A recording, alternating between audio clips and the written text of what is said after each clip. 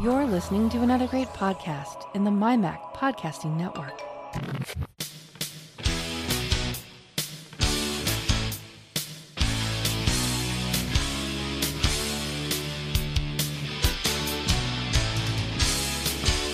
Hello and welcome to another edition of the show where we take a wander around the week in Apple news, reviews, technology, associated products, and all sorts of other things that catch our eye.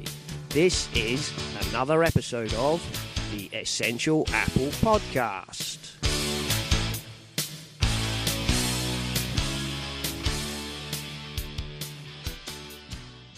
Hello, listeners, and welcome to this week's episode. Apologies for the late posting of last week's episode. Some life things got in the way, I'm afraid. I will endeavour to get this one out slightly quicker. This week has been a dearth of Apple news. We have got some stories. The only real thing of interest on the Apple side is an inside joke. And we'll talk about that in a moment. And Mark is doing a 100-mile cycle ride around Birmingham. So good luck to him. And he's hoping to get a fairly good time, I think. That's why he's not here today, by the way. But here, this week, joining me to talk about what Apple news there isn't, is John Chidgey, bubble sort stalwart and head of the Engineered Network. Welcome, John. Oh, thank you. Thank you for having me. It's always nice to come on a podcast that I've actually listened to for quite a while. So thank you. Thank you for coming on. Would you like to tell the listeners a little bit about some of the other podcasts that you are involved with, John? Okay. Well, you mentioned the first one. So I am one of the three members of Bubble Sort, the original Bubble Sort. There's a sort of a splitter off series of the TV shows, which has a whole bunch of other people on them as well. But the one that started it all was myself, Vic Hudson, and CW Daily, and that's been going now for a couple of years, and it's just a fun thing we do periodically. It's certainly not weekly. Every 2 to 4 weeks, depending upon when we can find the time. Just a bit of fun, really. So that's Bubble Sort, but longer than that, I've been also. I started out I'm most well known for Pragmatic, which has been going since 2013. And a few years ago, 2 or 3 years ago, I started a very small podcast network called the Engineered Network. And so I continued to do Pragmatic. I also started another podcast, which turned out to be quite popular, called Causality, that looks into the cause and effect of disasters and incidents in history, and looking for things that we could learn so that we can prevent them. And it's got a very much an engineering bent, as you'd expect. From the top of the name of the network, and there's a couple other ones on there as well. So yeah, I've been podcasting a while, and it's a bit of fun. So yeah, I enjoy doing it. Excellent. Well, Bubble Sort is a fun listen. I'll say that I listened to that. I've had Vic on the show, of course. It was interesting. The other day, I was talking to. I talked to somebody else. It might have been Guy, but it doesn't really matter. And we were kind of thinking about how you end up getting guests or meeting other people in the the podcasting sphere, and it becomes like rock family trees, because I've had Scott Wilsey on. Scott Wilsey, I can't even remember where I came across Scott Wilsey, but he, somebody recommended Scott Wilsey to me. Scott then pointed me somewhere else, and through that I met Vic, and then it's like, and then you realise it's like that thing, isn't it? 5 degrees of separation. It's like, because I know that you sometimes podcast, I believe, with John Siracusa, don't you? Yeah, I've been really fortunate to have some really great guests come on the show on Pragmatic, particularly, where so I had John on just recently. He's been on twice now. Once we talked about RSI, And this time we actually talked about Zelda, which is a lot of fun because Zelda's my favorite game of all time. I think is reasonable enough to say. Not going to include chess in that. That's kind of not what I meant. Board game, maybe, No, but yeah. you know. Yes. Anyhow, so yeah, John Syracuse has come on, and he's really fun to talk to, and his perspective on things is very similar to mine. So I kind of that's always fun. But I've had other great guests on the show too. Marco Arment, for example, who's been on multiple times. Casey Lewis has been on a few times. So I've spoken to all the ATP guys, which is really cool. And also had Jason Snell on the show, and he's coming back on again next episode, actually. So it's great. Doing Pragmatic is as much an excuse for me to talk to other people in the podcaster sphere, or whatever you want to call it, as it is to dive into tech topics. So it's a lot of fun. Yeah, and that's what I'm saying. It's like, you know, five steps of separation. It's Oh yeah. you know. See, now I've talked to you, I feel like I'm only one step away from John Gruber, right? Really? Well, I haven't actually spoken to John Gruber, actually, to be honest. No, I know you haven't. I know you haven't. But both Jason Snell and John Syracuse are, frequently on Gruber's show. So, see, I'm getting there. When I can get John Gruber to come on this show, then I know I've made it. Oh, okay. Yeah. From what I know of John Gruber, he's a lovely guy, and he's been very nice in my when I've tweeted back and forth with him in the past, and he even interesting funny story, when the Apple Watch first came out, and I wasn't convinced about the haptic feedback. I thought it might create a little bit of noise, and I said to him, hey, does it make any noise? And so he, for me, random guy on Twitter, right, and he locks himself in a cupboard and closes the door, and he sends notifications to himself to see how much, if he can hear it. Yeah. And, nope, I just locked myself in a cupboard and I couldn't hear it. I'm like, oh, wow, you didn't have to do that. Thank you, John. That's awesome. No, so anyway, I do like the talk show. I do like listening to John, and on the whole, I tend to agree with the sort of things he says. So I'm just thinking he's way out of my league. But then never say never, you see. Never say never. Never say never. Because podcasting is indeed, a weird rock family tree. And, through steps of separation, you get people you'd never expect. So, shall we move on a little bit? There's not bugger all on the Apple sphere, other than, of course, lots of pre-WWDC leaks / rumours / speculation, which before the show we were basically mocking soundly, because I think we're both of the same opinion there, aren't we, John? That, you get somebody come on, I did, this leak from Apple means what we will see at WWDC. No, it doesn't. You're just guessing. No, it's really frustrating because I feel like the most clickbaity of headlines, and I realise that clickbaity isn't a word, but still, it is. Yes, it is most definitely. But yeah, those are the most. This is the time of year where it gets the worst or the most annoying, because everyone's like, well, it's all going to come out in WWDC, or there's also another, flurry of activity just before the September-October event time frames. Sort of in late August, around my birthday, you'll get all the what will be in the new iPhone. We declare what we know. I think exactly. I think Kelly Gamont had the best story about that. Somebody she'd worked with had put a story out. What we know about the next iPhone. There will be one. ... That's it. There will most definitely be one. Anything else is pure speculation. That's it. Oh, it will be a phone. You will probably be able to make phone calls. We're relatively sure about that. Yeah. Well, but the way they're going, pretty soon that's going to be an optional feature. I think, maybe even a premium extra phone call. Possibly.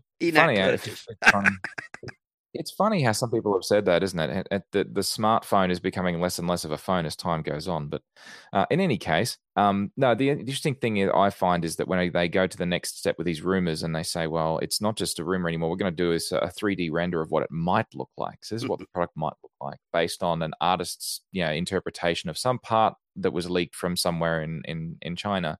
in the chain, and it's like a button. So we've extrapolated the rest of the phone from this button. From a button. Oh, It's like those. I always think that it's like one of those things in a dodgy sci-fi movie where they find, I don't know, like a dinosaur's toe. You know what I mean? Or one toe claw. And somehow, through the magic of 3D rendering, they have this thing where it extrapolates backwards from one claw to draw a velociraptor. Yep, totally. Yep. And the greatest story of that, if anybody follows this sort of thing, when I was a child, there was a famous story that the iguanodon, which apparently, the original spike that they found is apparently its thumb. Now, how they know that, I don't know, but apparently it's always represented with this spike thumb on its forelimbs. But I think he was Victorian, the Victorian paleontologist who first found it, drew this creature with this spike like a rhinoceros horn, because it was obviously a spike like that must be like a rhinoceros horn. Is that not so? So he extrapolated this creature from this horn, which he believed went on its nose, and then this turned out later to be completely wrong. Man, yeah, that's it. So, Extrapolating from a very small amount of data is a very foolish thing to do. Yes. There we are. So, yeah, lots of pointless speculation, which we're not going to really get involved with. The first one, this is almost kind of following on from that. I have a story here which was from Apple Insider. Moving Apple's assembly out of China to avoid tariffs will take multiple years, analyst warns. To which I say, no, Sherlock, really? Moving a huge installed factory base with all its infrastructure and hinterlands to, probably another continent might not be something you can pack, in the back of your ute and drive down the road. No. Yeah, they tried to shove the factory in their pocket and it didn't fit. I mean, yeah, it's yeah, I don't know, like you say, a bit Captain Obvious, really. The thing that's interesting though, in that article as well, is that they talked about other. So I think there was mention of setting up a factory in India, I think, and there's a few other different countries around the world that will not have those tariffs.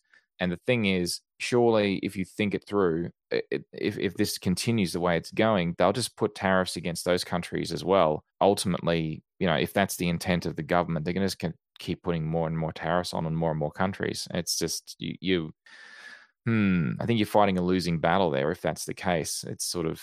Yeah, I agree with that. But the other side to that is, although Apple haven't kind of openly said so, there have been kind of hints coming out of Apple that they would like to some extent reduce their reliance on the whole, Shenzhen, China hub, which, I'm no Tim Cook, I'm no supply genius, but I think, even in basic business, putting all your eggs in one basket is never a great plan.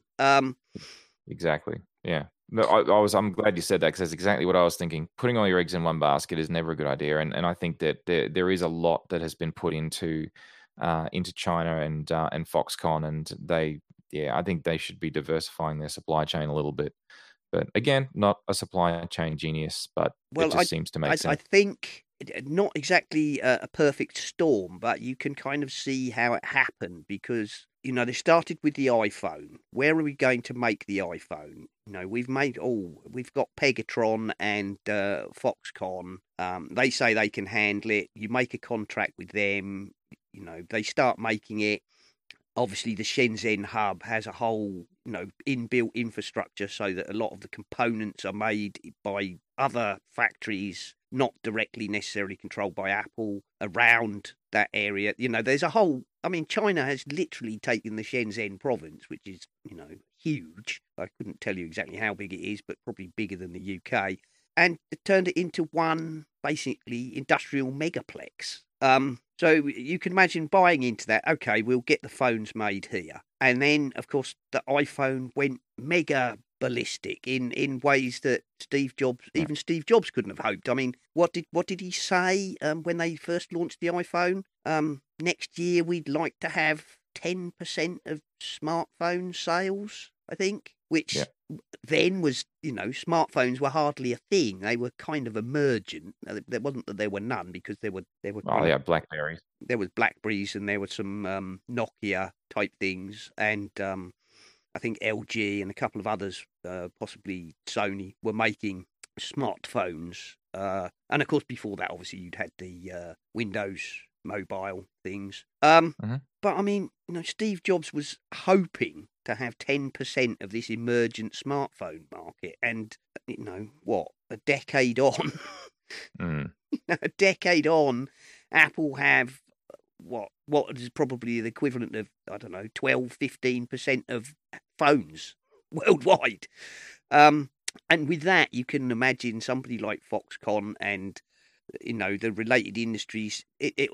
How you don't have time, I would think, in that kind of situation, to be worrying about diversifying your supply. At the point where you are just constantly trying to ramp up production, it makes sense to stick at somewhere where the infrastructure is already there. It's very difficult to think about spreading your production around the world, if you like, whilst you're almost firefighting to keep the things coming off the production line. I mean, you're much more engineering. I mean, I'm a graphic designer, not an engineer, but would you not think that is part of the root of the problem? I think the problem, moving all the pieces around and assembling them in one small area, obviously it's going to make it a lot more efficient. So I think you're saying like the Shenzhen hub, I think, and that having that all in the one place does take time to build. And once it's there, it's very hard to get away from it. If they're going to try and replicate that somewhere else, it's going to take time and it's going to be very expensive. I actually think about the whole the situation with the Mac Pro. Are they still making the Mac, the new, like the trash can style? They're still making that in the States, aren't they? Well, as I understand it, they were not actually being manufactured in the States. They were being assembled in the States.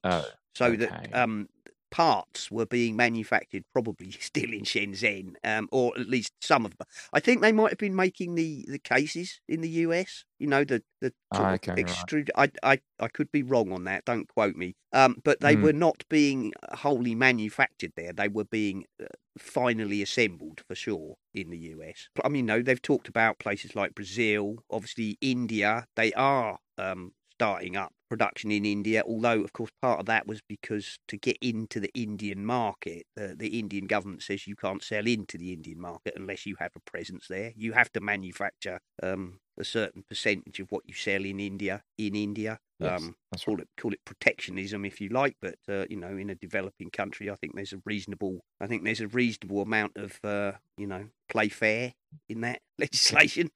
Rather than don't just manufacture your stuff somewhere and then come and sell it to us. Could you share some of that around with our economy? That's fair enough. Anyway, so yes, there is talk of them, manufacturing in India. There's been talk of them manufacturing in Brazil. I mean, in the past, when people have sort of said, why can't Apple manufacture iPhones in the US? Tim Cook and some of the others have actually said, well, it's not only would it be prohibitively expensive if we could do it, we cannot actually assemble enough people with the right skills, nor do we have the infrastructure to support it. That's exactly right. Exactly. And the problem, I think, in that respect is that in North America, the workforce has been... how should I say? The problem is that there's still a large manual component to assembling these things, and the skill set of the workforce in North America and have not been trained or encouraged to go down that path. Whilst I'm sure that would not be a problem, I'm sure there would be plenty of motivated people. It's just that there's lots more motivated people that have gone down that path in China and in parts of India and so on. And I think that's a challenge. And I don't want to. That may sound. I don't know how that does sound actually, because the thing is that when you're in North America or Australia or UK, I think there's certainly a concept that you will go to school, go to high school, middle school, whatever they call it, and eventually go to university or college, get an education and get a degree, maybe, or professional certification, and go on and do some kind of a job like working in an office building or something like that. It's not necessarily pictured as you would be assembling electronics. It hasn't been a skill set that's been encouraged, I think, and that's part of the problem. I think that is part of the problem because although that might be the way it's portrayed, particularly, what you might say in Western countries, certainly first world countries, if you like, that's not actually the reality for a lot of people, is it? You know what I mean? In America, the workforce per se, for a large percentage probably of the 20th century, what were considered to be, big industries in the US was steel, car manufacturing, those sort of things, and also in the UK, of course. Mining, steel making, ship making. I mean, they're a different skill set to assembling technology, but they are often skill sets which they're assembly line type like work, or building. If you're a riveter in a ship in a shipyard, what you do is put rivets in holes all day, every day. And if you've seen those kind of early 20th century films of guys actually doing hand riveting those big steel plates for ships, that was hard, dirty work, and also very skilled, but endlessly repetitive. A guy chucks a hot rivet with a pair of metal tongs, and another guy catches it with a pair of metal tongs and sticks it in a hole, and then hammers the hell out of it.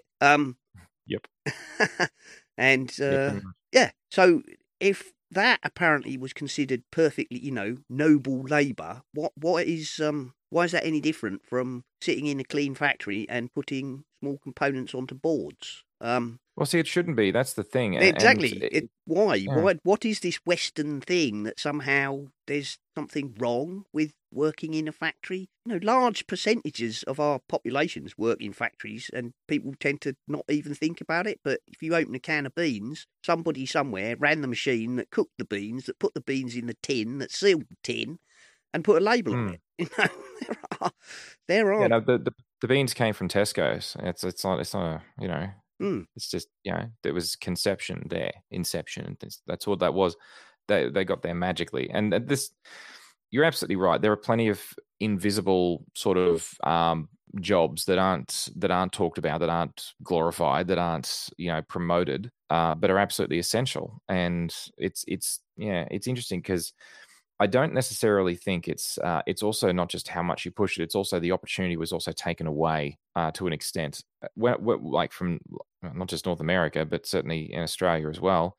I can't speak for the UK exactly, but I imagine something similar has happened where when I worked for Nortel, and like this is going back 20 years ago, we were doing our own fab of the circuit boards and everything that we were building. They went into compact PCI chassis, and these boards were quite large boards. I'm trying to think of the dimensions now, but they'd be like 300 mil by 450 millimeters, and they were quite large boards, and they had thousands of components on them. And the components weren't put on by hand; they were done by pick and place machines, and you put it through the reflow oven and so on. And then you'd pull the board out and you'd put do the in-circuit test on it to make sure it worked. Then you put it into card functional test, and then you do a final system check, and then you would pack it and ship it.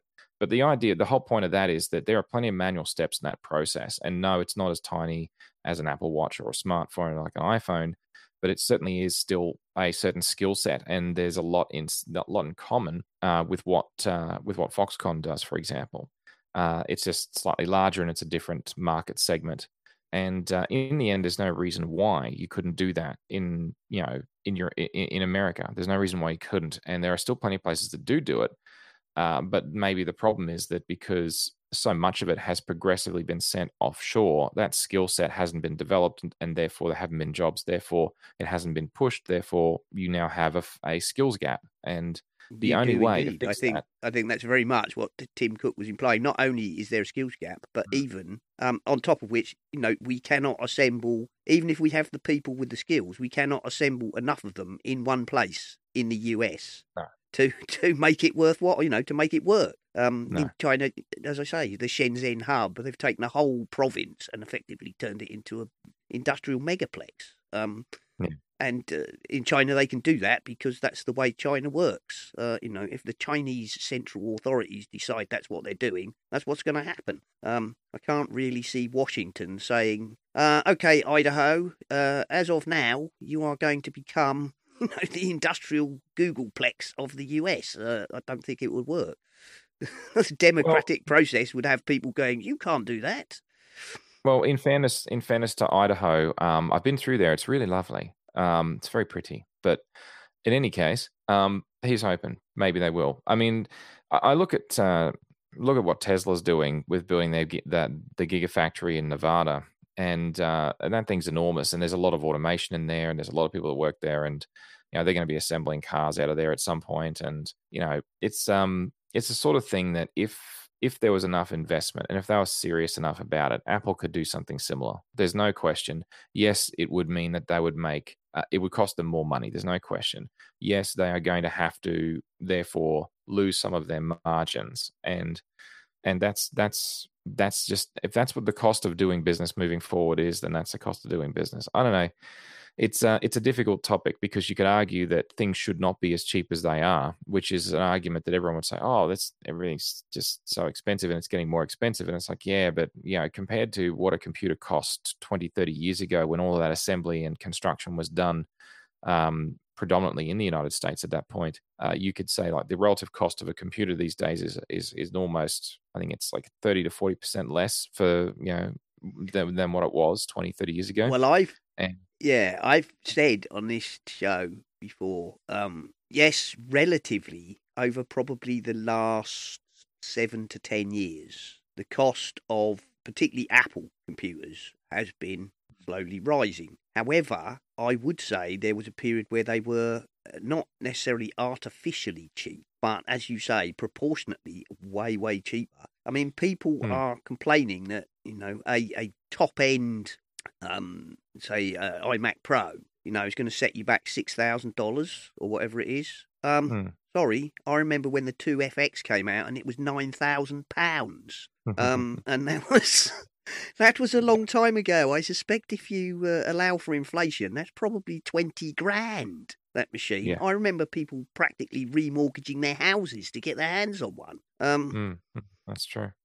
So, and I don't want to be, get off my lawn, you kids don't know how good you've got it. But at the same time, proportionately, technology is ludicrously cheap. Ludicrously cheap. There we go. That's progress. Stuff gets cheaper and proportionately. And then when there's a price rise, everybody screams, "Oh, it's so expensive." Unless you're old enough to remember when a pocket calculator, would set you back $250 or something, or $500 for the first programmables, I believe somebody mentioned. Oh, they were. Yeah, the Hewlett-Packard, those graphics calculators. I remember I never owned one, but a friend of mine bought one. It was hundreds of dollars. I remember my Casio FX100D was like $60 or $70, and that was just a normal calculator. Well, we had a story about some time ago. We had a story about it was probably the anniversary of the programmable first Hewlett-Packard programmable scientific calculators, and there was a quote in there about a guy saying that there were students selling their cars. University students would sell their cars in order to raise the money to get hold of a programmable scientific calculator. So, don't tell me your Apple Watch is too expensive. There we go. Yeah, well, that's absolutely right. And for the record, I made it through my engineering degree without a graphics calculator, and it only tripped me up once. There was an exam in my final year that I had to take where it was we had to do a matrix transform for a 4x4 matrix, and 3x3 I could do on paper. 4x4 gets really nasty, and I made an error in that. And anyway, never mind. But that's okay. That was the only time it ever caused me a problem. Everyone else had their shiny calculators, and I'm like, I had no money, and I'm like, oh well. I did not remortgage my car. I also didn't have a car. That's why. I couldn't sell my car because I couldn't afford a car in the first place. There That's we right. are. It made it difficult. Anyway, There we are. Well, moving. shall we move on? Shall we move on a bit? Well, that was quite interesting. Apple's shared a new advert this week called Inside Joke, which promotes iMessage encryption. And I came across this just before the show, and I clicked on it and watched it, and it actually made me laugh. And then, whilst I was making a cup of tea, I told you to go and watch it, didn't I, John? And it is actually very, very funny. We can't really describe it because that would destroy the point, I think. Yeah, Although exactly. we did. It's very funny. It's worth a look. It's not very long, is it? What, 50 seconds or something? Minute? Yeah, about that. 45, 50 seconds, something like that. Yeah. And the Um, thing that I love about it is that you wonder, where is this going? Where is this going? Oh, okay. yeah. And it doesn't try to be funny, but it just rubs off and makes you laugh. It's quaint. And And I again, with the whole Apple padlocky thing at the end was cool. So I Yes, like yeah, that. the little padlock, Apple padlock logo, which I've Mhm. noticed they've used several times recently. Somebody's come up with that as the sort of secure Apple tag, which is very good, Yeah, very clever. I like it. It's very nice, and yeah, I like the filming of it as well, actually, because all you really focus on is the participant and their phone, apart from the hmm reveal, of course. Which anyway, there we oh go. yeah, So a link to that is in the show notes, and I mean, Apple's adverts are always good, although oh yeah, sometimes a little twee. But that one's just yeah, as you say, it kind of rubs off. By the end of it, you find yourself laughing. yeah. Can't help it. No, you can't. It's one of those. This link is actually from last week. Tim Cook gave an interview to I can't remember who it was now. It was about ABC News or somebody, where he talked about digital well-being and Apple's focus on privacy. Well, it's Tim Cook doing what Tim Cook does. It's worth a listen. He's just reiterating what he says every time, really, that Apple are happy to sell you the iPhone, but Apple do not depend on you being addicted to your iPhone 24/7 to make their money. And of course, there was I think there's a bit of kickback in there about the whole screen time thing. Yeah, yeah. I saw that, and the thing with screen time, I do find it's very useful. I haven't because I could go further with the kids and I could actually lock down some of their stuff a bit more, but I haven't done that. I've resisted that urge. I sort of use that sort of sparingly, but it does give you a bit more information on what you're doing, and just you realize how often you're using your device, which is great. And so far as the whole privacy thing goes, a few years ago, I'm trying to remember. I think it was actually just thinking about it was. It was a tweet from Zach Zychi, and he'd made the statement that in the future the differentiator will be privacy more than the technology itself. And at the time, I sort of thought, well, yes, yeah, that's true. And as years have gone on, and it has become more and more true. And I see these other companies now, like I suppose it all sort of started falling apart in a big way with the Facebook thing with Cambridge Analytica, I think it was. Yeah, yeah. Well, I think I think I wouldn't say falling apart. I think stuff had been happening, and those of us who keep an eye on such things had been like Cassandra's crying in the wilderness, "Beware, beware! The surveillance capitalism." And Mm, everybody else was going, "I don't know what you're talking about. I'm done. Shut up. Stop pestering me. I'm busy on Facebook." yeah. What happened, I think, was the Cambridge Analytica scandal not only brought it to the attention of the masses, as it were, not in a denigrating the masses. I mean, people who, Joe Blogs, who doesn't necessarily bother to follow all the ins and outs of the technical shenanigans, that, they are spying on me. And not only are they spying on me, they're spying on me in massively intrusive and all-encompassing ways. Yeah. Not just slightly, a Yeah, lot. not just a bit. They're not just tracking what you do. They know everything about you. Probably what colour underpants you put on in the morning. This is the sort of information they are collecting about you. And so that was a big wake-up call. And before that, there had been voices. Obviously, there's always the people who are, you might say, slightly tinfoil hatted, who are, it's all bad, everything, it's the work of the devil, through to the rather more nuanced,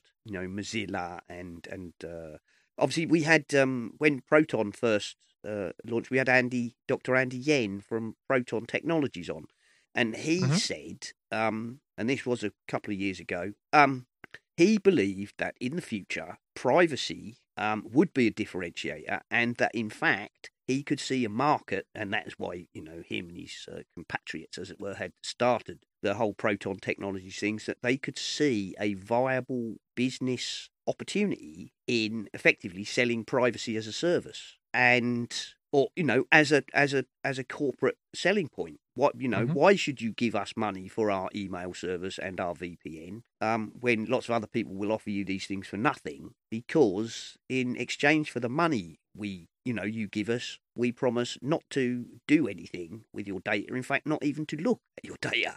Simple as that. It goes into a black box, and we have nothing to do with it. And that is what you're paying us for. In effect, the same way as banks used to charge people to have, safety deposit boxes. What you put in your safety deposit box is hidden from all, including the bank. And that has, when the Cambridge Analytica scandal broke, then I think it made people aware of that as a reality, not as just some sort of weird, vague, scary stories. And now I think it made it very real for the vast majority of people that up until now had just been ignoring the tinfoil hatters, or people that they would call like you're wearing a tinfoil hat. And it's like, well, no. I've been known to be somewhat tinfoil hatted. From the very start, I don't trust Facebook. The whole thing reeks, to me. I don't like the thing.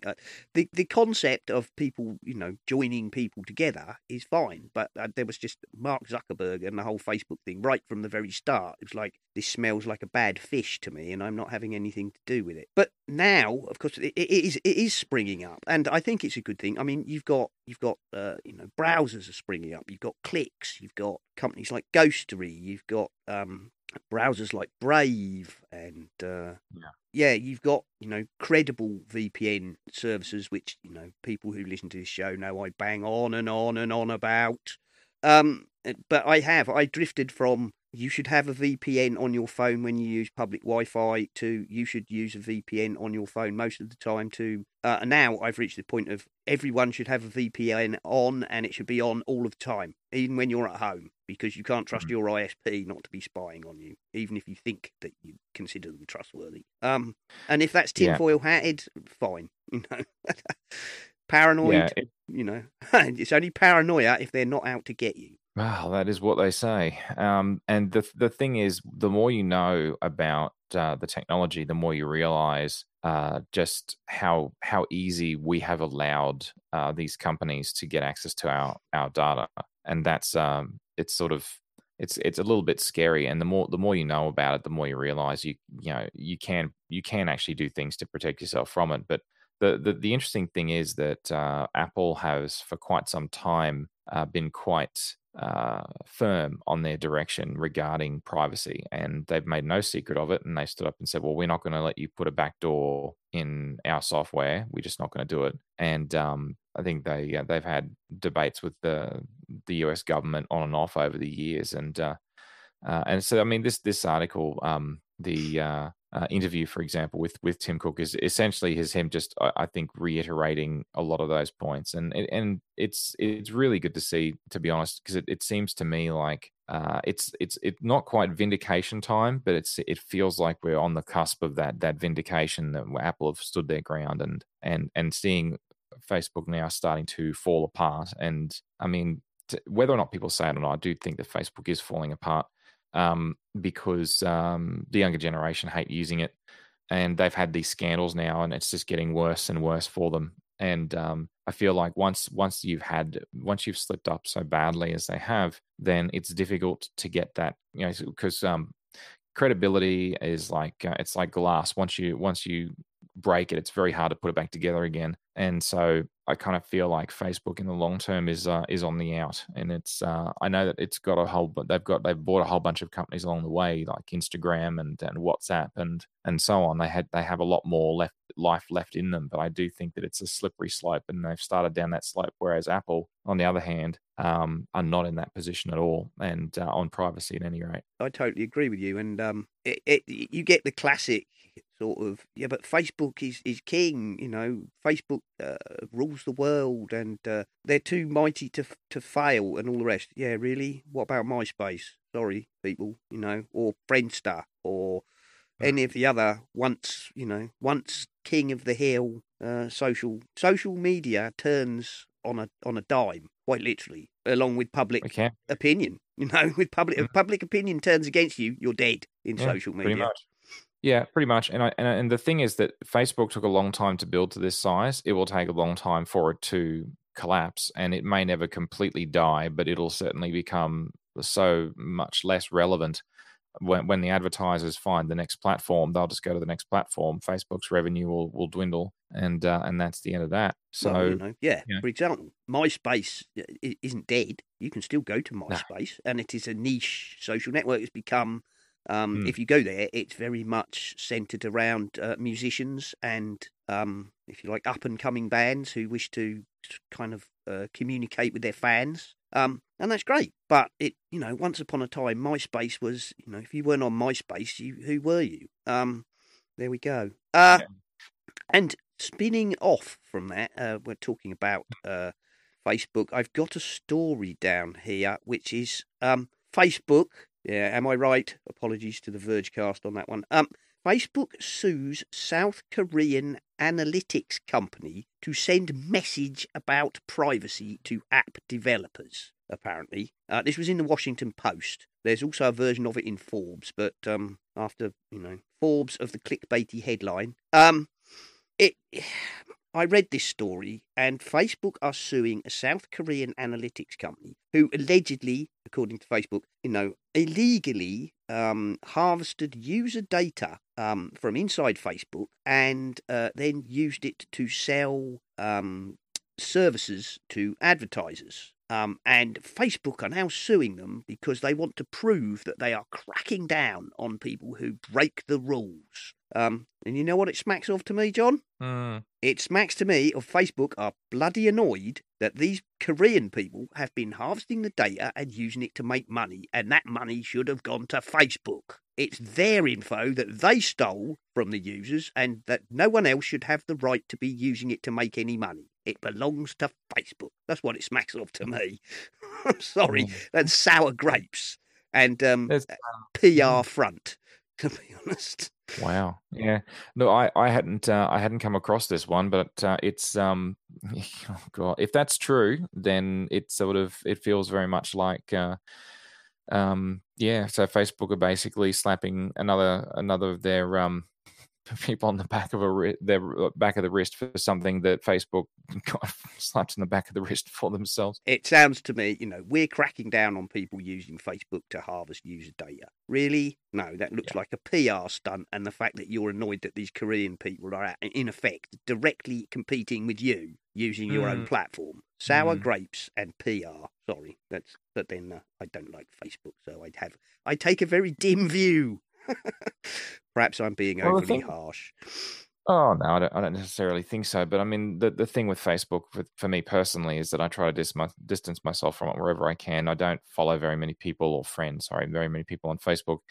My wife uses it. I ask my kids about it. Hey, did you see whatever on Facebook? And like my oldest daughter, she'll say, well, Facebook's for old people. Yeah, Facebook.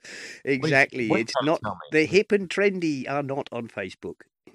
No, they aren't. And this is the whole problem, is that when you've got a technology like Facebook, and if your demographic is the aging demographic, that's the wrong demographic, because they're not the ones that are going on about it. They're not the ones that are feeding it the next generation. Well, of course, the thing is, I think that Facebook was, when it boomed, it was hip and trendy. But then everybody got in on it because it got huge PR, and then it was the parents and the grandparents and the aunts and the uncles and everybody else. And now, of course, young people don't want to be on Facebook because they don't want everybody else knowing what they're talking about, especially not that creepy old uncle who only ever turns up at Christmas and gets plastered. You know what I mean?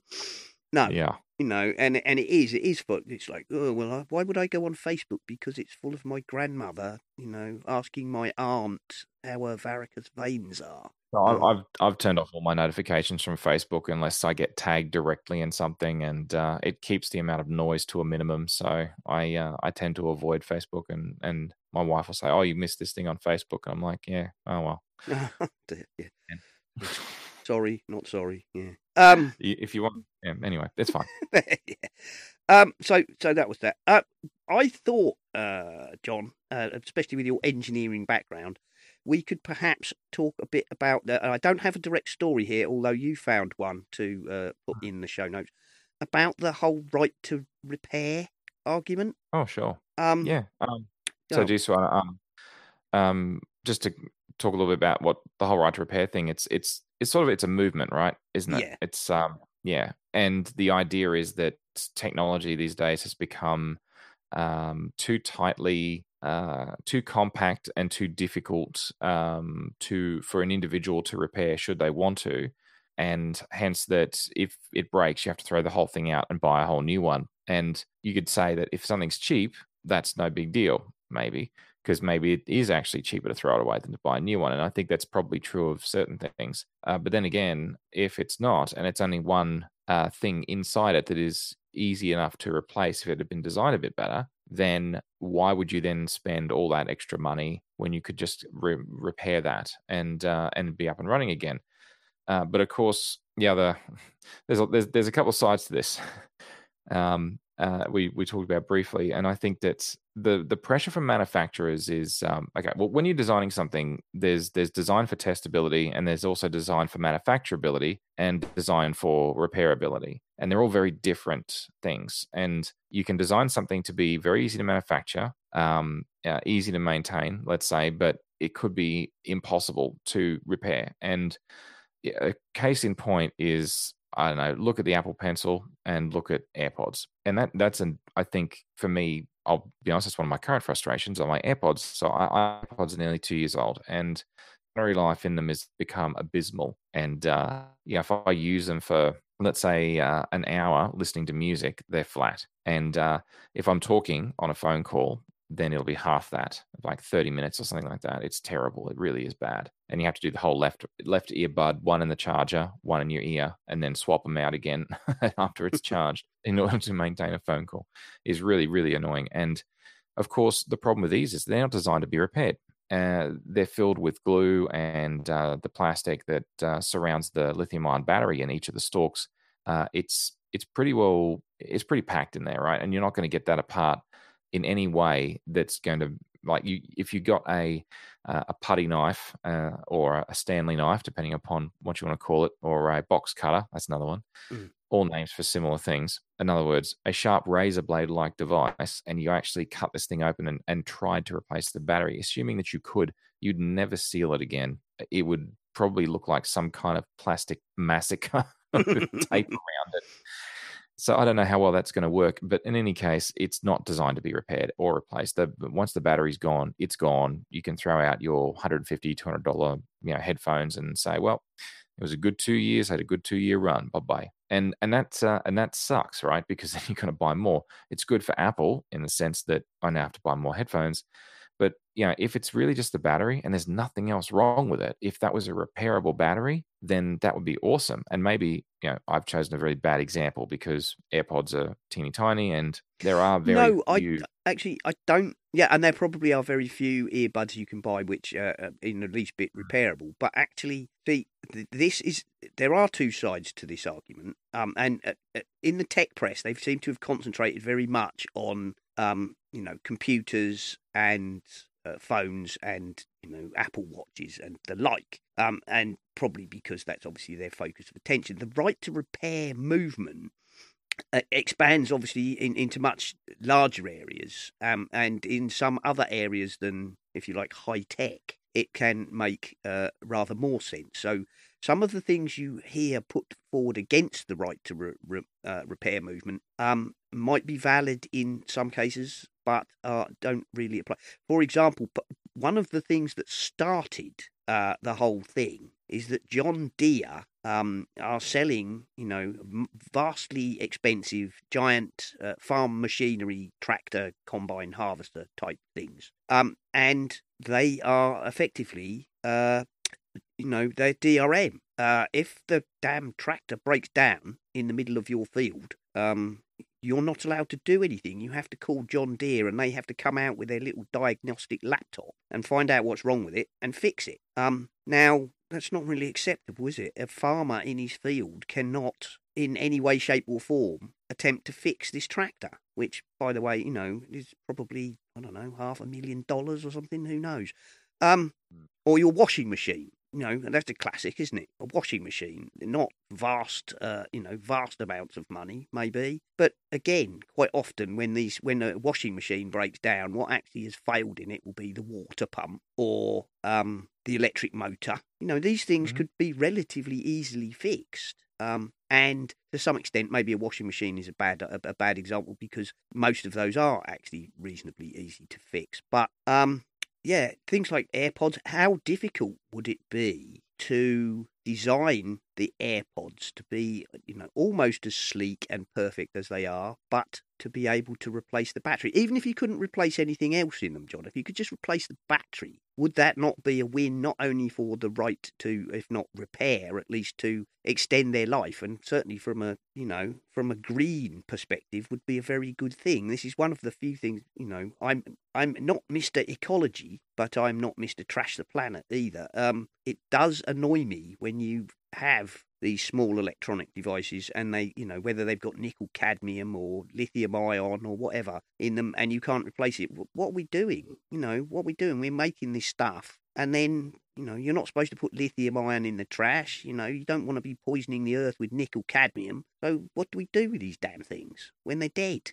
And some of them are so hard to get apart, you're not even going to recycle it, are you? How are you going to take it apart to recycle it? No, exactly. It's I think, like I said, the reason I chose the AirPods suggested that they are a bad example is because there are no easy, there's no existing battery form factor that would fit in one of those that I'm aware of. I'm sure there's somewhere, but it's going to be very rare. And the thing that I found interesting, I had a Microsoft Surface there for a while. The company provided one. I didn't buy it with my own money, but it had the Surface Pencil or Surface Pen, sorry, and the Surface Pen's got a 4A, so like a quad A, not a double A or a triple A, a quad A battery in it. And this thing's really, really skinny, but it is actually a genuine form factor. And you can actually go to Officeworks and buy these things in a pack of 2, and they're hideously expensive, but they do exist. And that pen is really not that much thicker than the Apple Pencil. So theoretically, they should be able to make a standardized form factor out of a quad A battery, and that would be fine. That would work, and you could have that as a lithium-ion battery, and you could use that in an Apple Pencil, for example.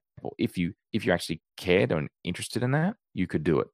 Maybe not so much for the AirPods, but you certainly could for the laptops. That's another one. And going back, is it 10 years? It feels like less than that. Maybe it was only 8 years, but all the MacBook Pros came with replaceable batteries. Before pre-unibody.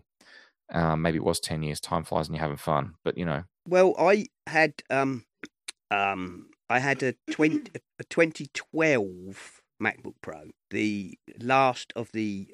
It was a unibody, but it was the last of the fat ones. It still had the DVD drive in. Okay. And I think that was, well, I say unibody, I guess maybe it's not technically because you could take the bottom off it. It took like 8 screws and the bottom plate came off to reveal all the inside. And that had a removable battery. You had to, unplug it and take a couple of screws out, but then you could take out the battery and it was a standard rectangular type thing and you could go buy another one, whether an official Apple one or a Chinese knockoff, and put it in and put the plate back on and your laptop would work. And you could then send that battery obviously to an official battery recycling plant to be dealt with. Some of them, I don't know, because you've got things like the Air where they've got this weird stepped shaped battery, haven't you? That looks like a terraformed Chinese hillside. For and I think those are glued in, aren't they? They're glued into the case. Yeah. So that they've been starting to do more and more of is holding things together with glue internally. When I say they, I mean Apple. Sorry. And I don't know. See, there are reasons why some things are not particularly repairable. You know, your iPhone is waterproof. It's water resistant. Sorry, Tim. The stuff is jammed in there. I'm not sure that many people would really feel that they want to go inside there.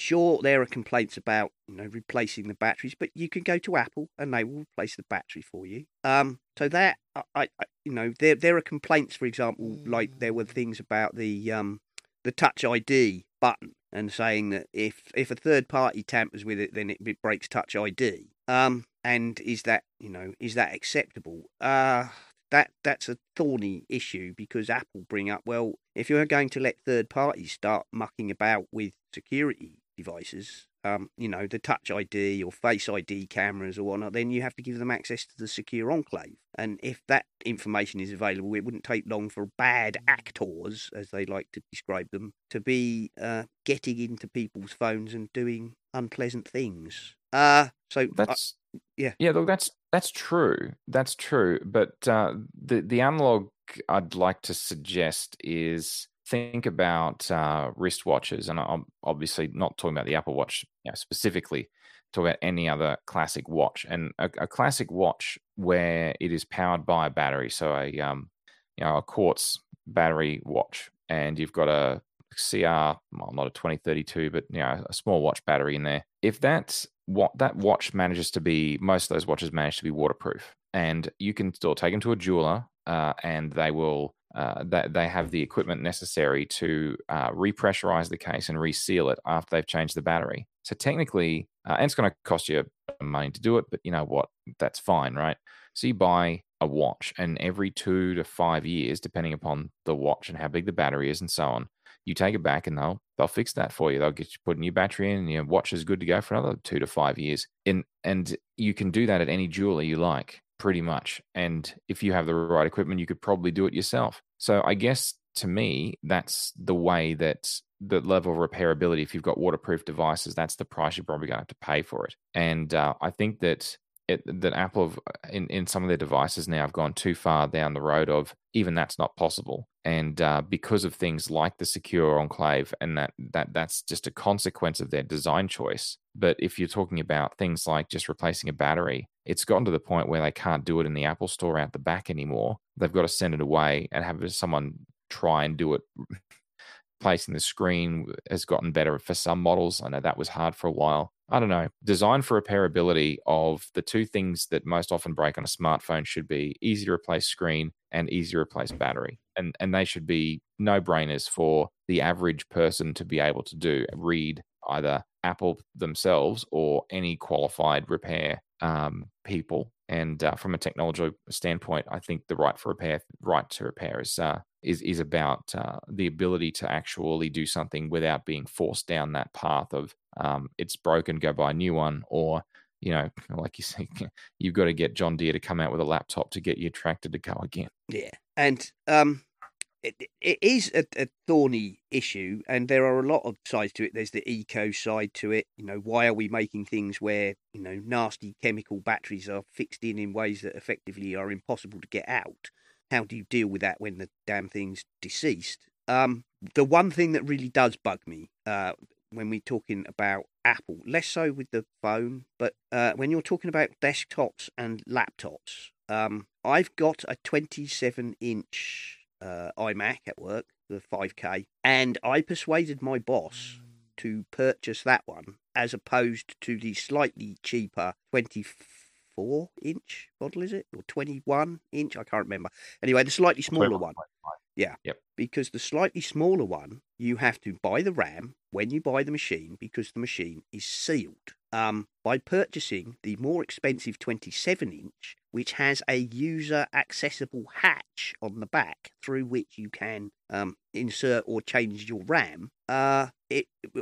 We saved enough money by basically buying a 27-inch iMac with the base amount of RAM, and then buying third-party RAM from Crucial and opening the little hatch and popping it in, because Apple charged such extortionate rates for RAM, and there's no excuse for that. Sorry, that's just profiteering. And that's fine, okay? But I think that's the only model of computer that Apple sell where you can do that. Why can we not have a little door to put RAM into our machines? And hard drives as well. At work, my production manager has a 27-inch iMac, probably 9 years old now.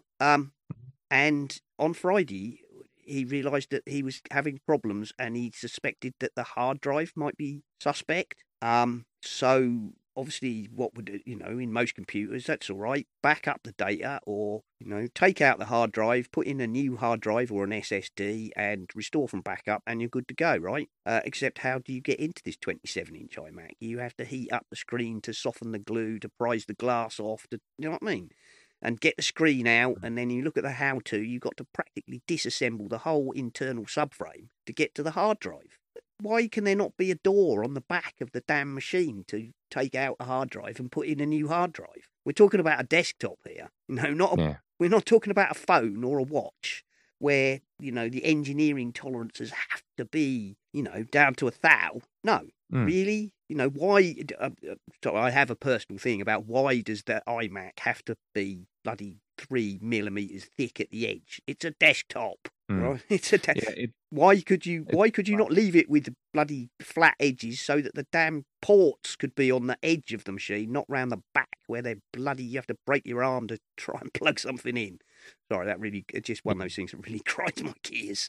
But just on that point, before we move on though, I completely agree. I find that I can understand the drive to make something thinner and lighter and more portable. In the case of a laptop, that makes sense. In case of a phone, that makes sense. Apple Watch, again, smartwatch, again, makes sense. But when it comes to a desktop machine, weight is not an issue because I'm not carrying this thing ever. It's sitting on a desk. And so weight is not a problem. So it could be as heavy as you like, and the desk will be fine. In terms of the depth, I'm only ever looking at the front. So if this thing has 3 mils of depth around the edge, it makes no difference visually as I look at the screen. If it goes back 30 millimeters or 3 millimeters, makes no difference. And all that extra depth, you would get better cooling, easier repairability, and it would take up no real significant additional space whatsoever, because you're not going to mount this direct in such a way that extra 27 millimeters of thickness is going to change whether or not it'll fit on a Visa mount, because it won't. Whether or not it won't make any big difference there. It'll make no difference to how it stands, like on a stand in front of you. And it's generally not flat up against a wall. And if it is, 27 millimeters on the edge is going to make no difference because of the cantilever you need to have for the mounting bracket on the back of it. You can't do anything with that space. The only thing that it does is it makes it look nicer when you're looking side on, and that's it. Everything else, it adds no value at all. You don't need to do that. It doesn't need to be light. It doesn't need to be thinner.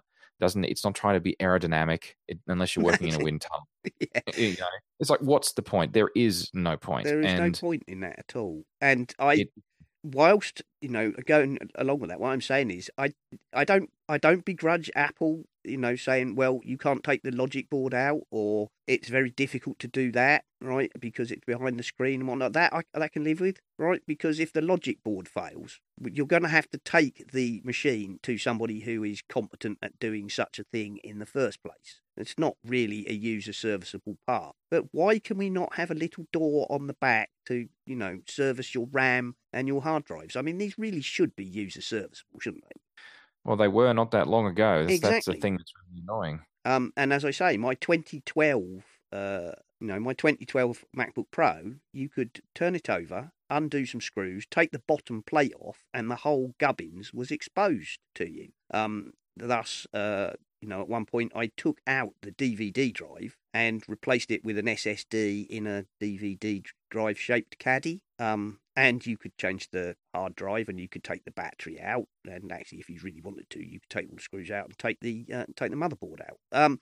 And I understand with things like the air, and the thing with the glued in weird shaped battery and all the rest. Okay, but surely it would not be beyond possibility to have a plate to allow you to get to the SSD. Why is the SSD bloody glued down and soldered onto the motherboard? That even in the thinnest of laptops, you cannot tell me that there is no way that they cannot be connected with a standard bloody connector.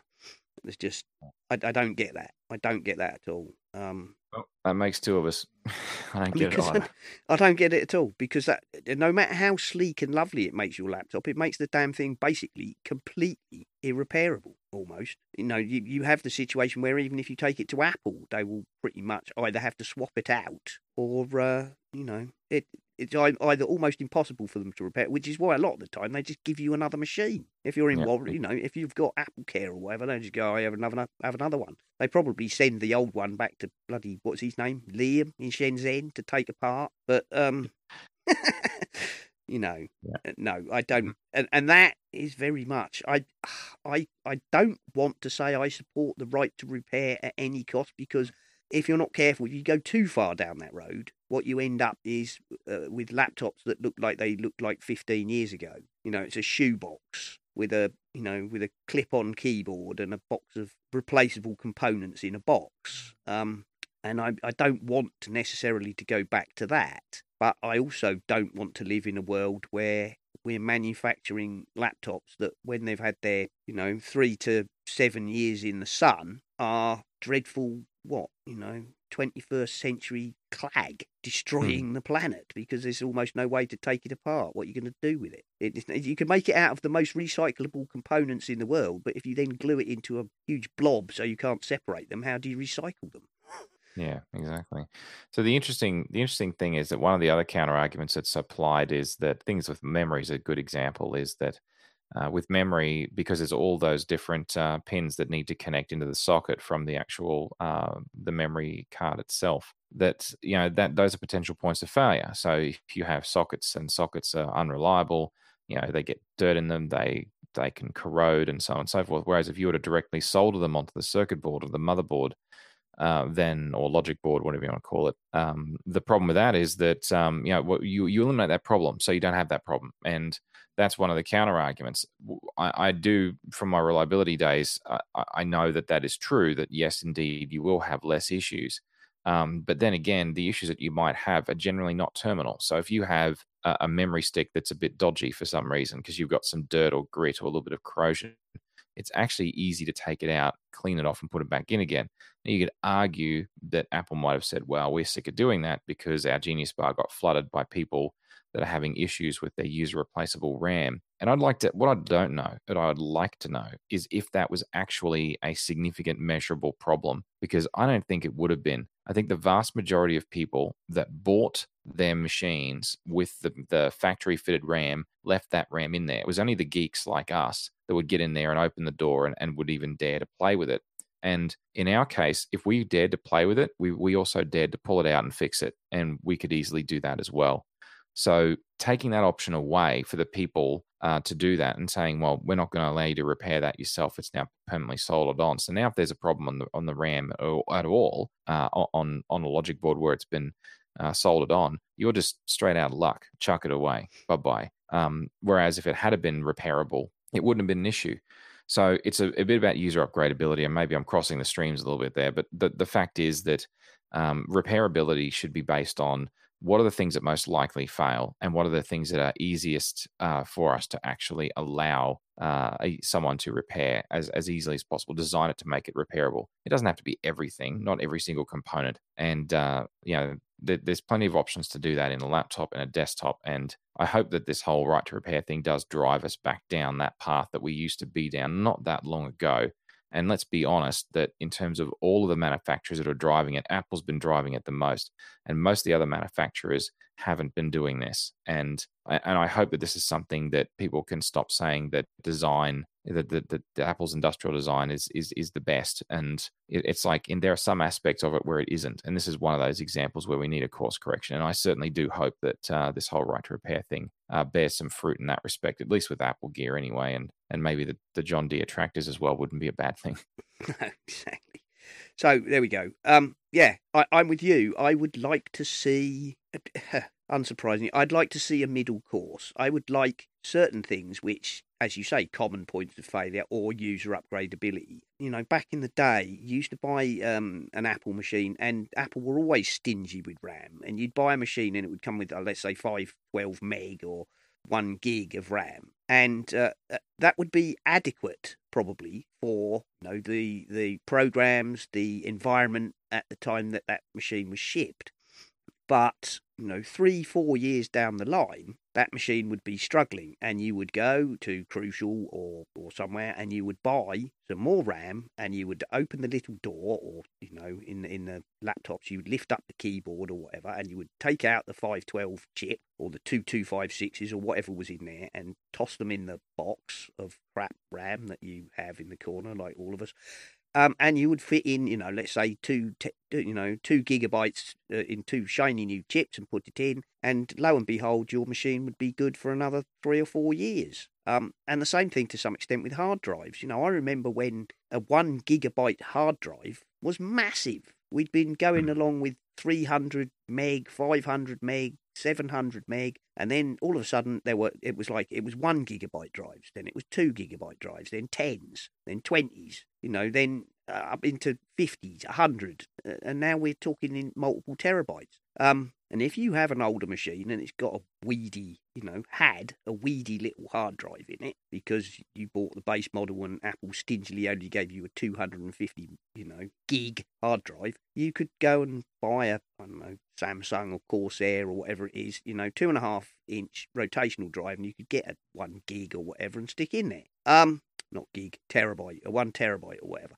And extend the life of your machine considerably. And with the shift to SSDs, of course, we've actually gone backwards. We're going down from 2 terabyte and 1 terabyte storage devices in our machines, and we crashed back down to, well, let's face it, the first ones were 64 gig. I mean, almost unusable, realistically. The machine I've got now has got 256 SSD.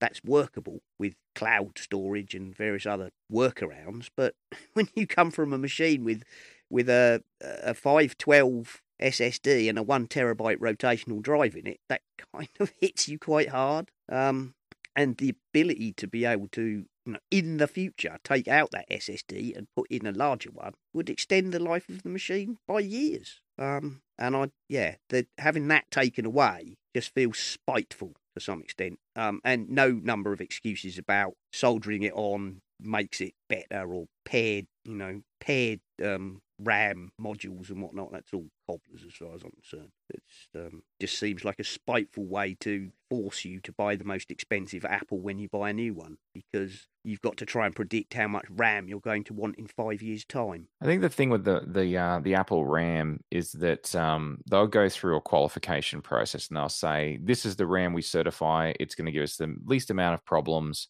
And because we put all this extra time and effort into validating it, we're going to mark it up a stupid amount of money. But if you use this RAM, it's going to give you the best possible outcome. And the thing is that there's no comparison and there's no contrasting with that with, we've got this RAM from Otherworld. Hang on. Otherworld Computing, yeah. Yeah, them. And it's going to be 99.99999% some ridiculously, amazingly, perfectly fine number. And if you use that RAM, you might have to reboot your computer once a year. And it's like, let me see. It's a third or half the price. And if I could fit it myself, why wouldn't I? And it just, it's like the equation, the equation in Apple's head, I don't get it. And I say Apple's head, it's a company, not a person. You know what I mean? Yeah. I don't know. I don't get it. The equation seems insane to me. That's just completely out of whack. And as I say, by buying a 27-inch iMac, or persuading my company to buy me a 27-inch iMac, and then putting in our own RAM, I managed to get a better computer with more RAM for the same price. because the crucial RAM was a fraction of what the RAM in the 21.5-inch cost, and I have the option in the future when the 24 gig or whatever I've put in there, can't remember now, but it doesn't matter, enough for what I need now. In some years' time, when the latest version of Adobe CC needs, at least 32 gig of RAM or something to run, I can open that little door and either add or replace the RAM and extend the life of my machine. And not being able to do that just seems spiteful. I'm sorry, it just seems incredibly spiteful. I can understand it in a watch and even a phone, but when you come to a laptop and a desktop, I don't. There we are. That's enough about that, I think, because we're obviously both getting on our high horses. We're getting on our high horses, and the time time has been going on. So, John, this is the bit where we do the wrap up. So, where we wrap up is where you get to plug your various endeavours, online or other ways, and awesome. Take it away, John. Plug yourself. All right, cool. We did talk about this a little earlier before, but I do have a small network of shows that I produce, and one of them is Pragmatic, the other is Causality and Analytical.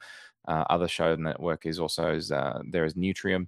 You can find all of that at engineered.network. And I'm also one of the 3 hosts of Bubble Sort, and that's at bubblesort.show. And you can find it there, along with the Bubble Sort TV stuff that Vic and friends are working on as well.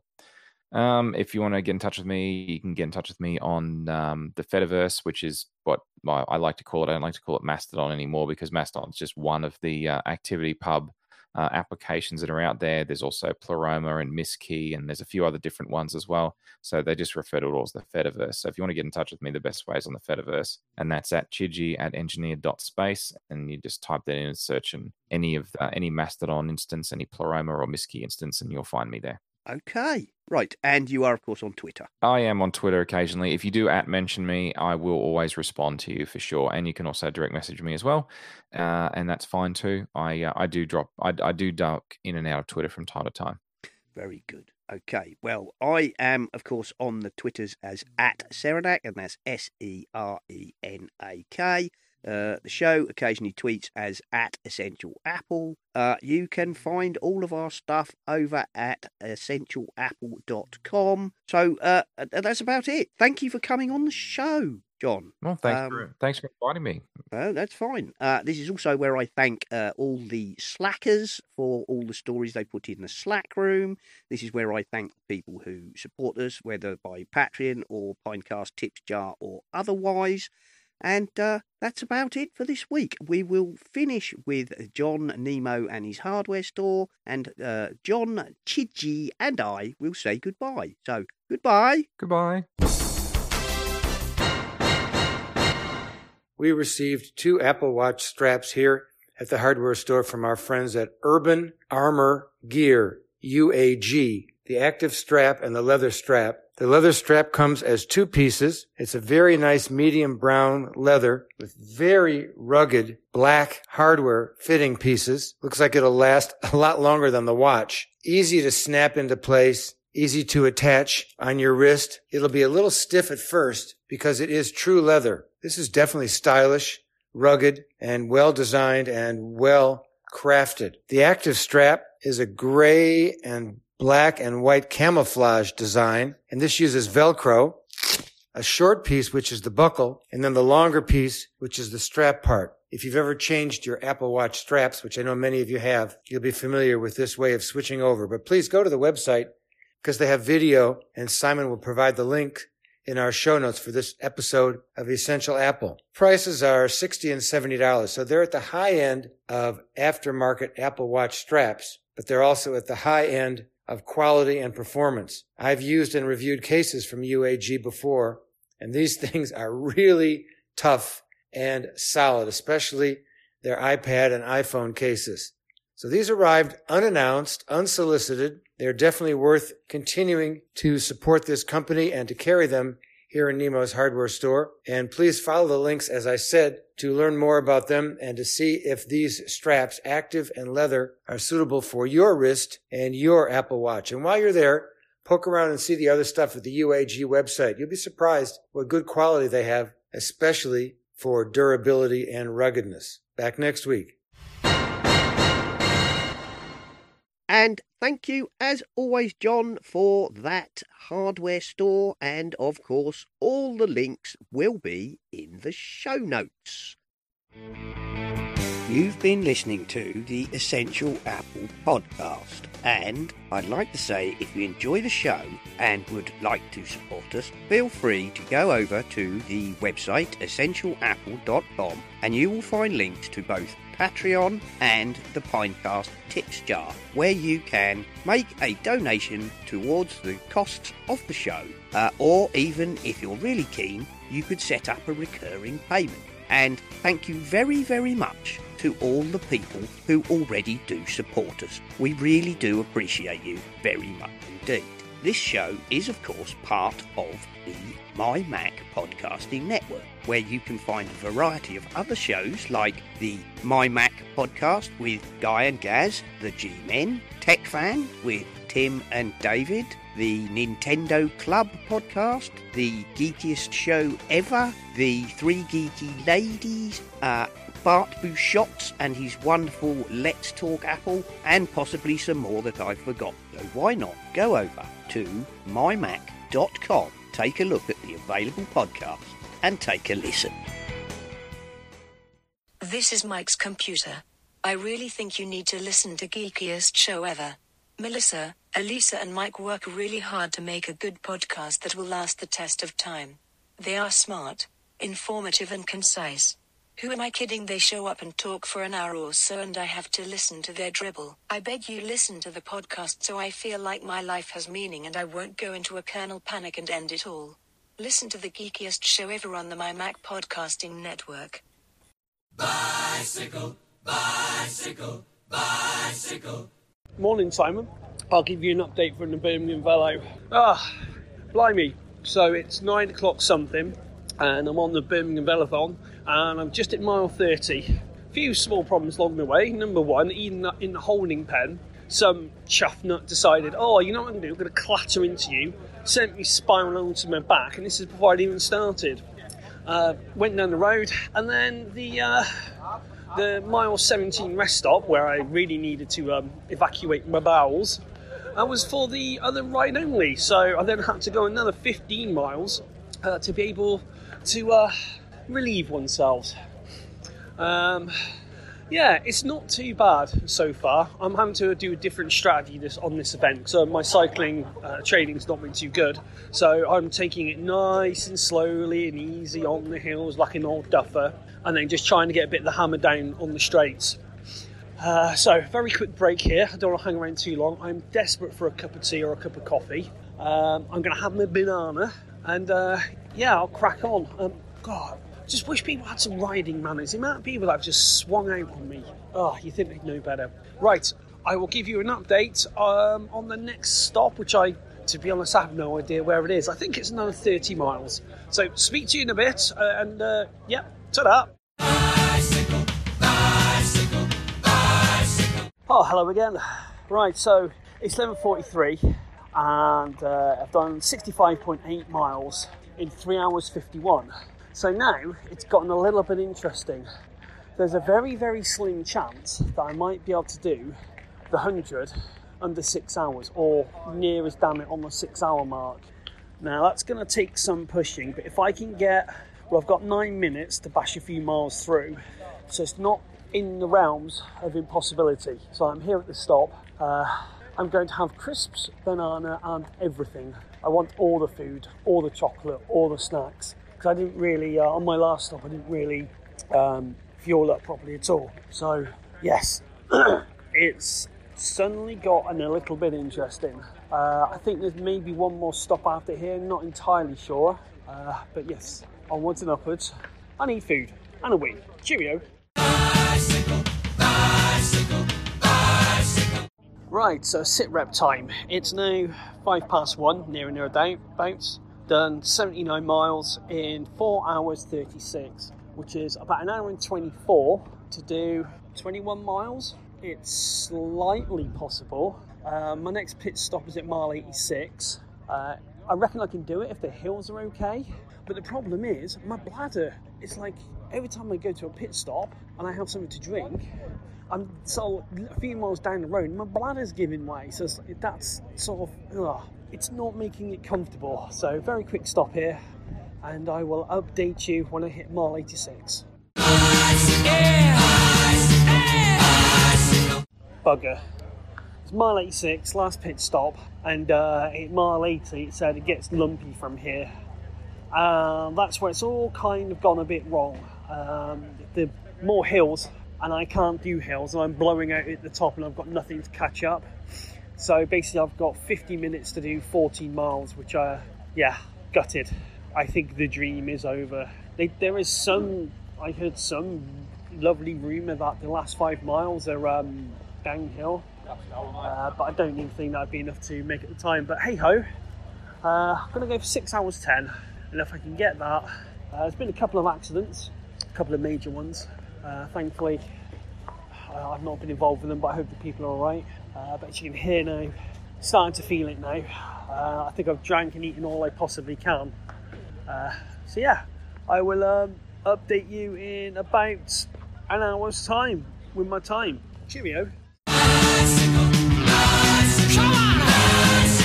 Well, that's it. I've just finished 102 miles and a little bit more in 5 hours, 59 minutes and a few seconds. I couldn't believe it. I think I might have even clocked 101 or by the time it ticked over, because I was a bit paranoid because I didn't trust the GPS and all that sort of stuff, and deliriously tired. So yeah, I can't believe it. Scraped through by the skin of my teeth, and I can't say just how absolutely amazed I am.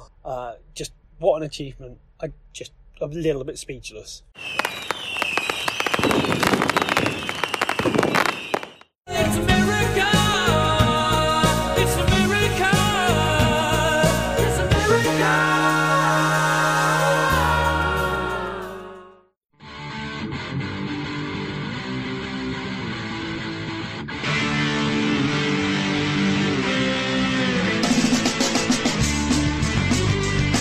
This has been the Essential Apple Podcast. Goodbye and thank you for listening.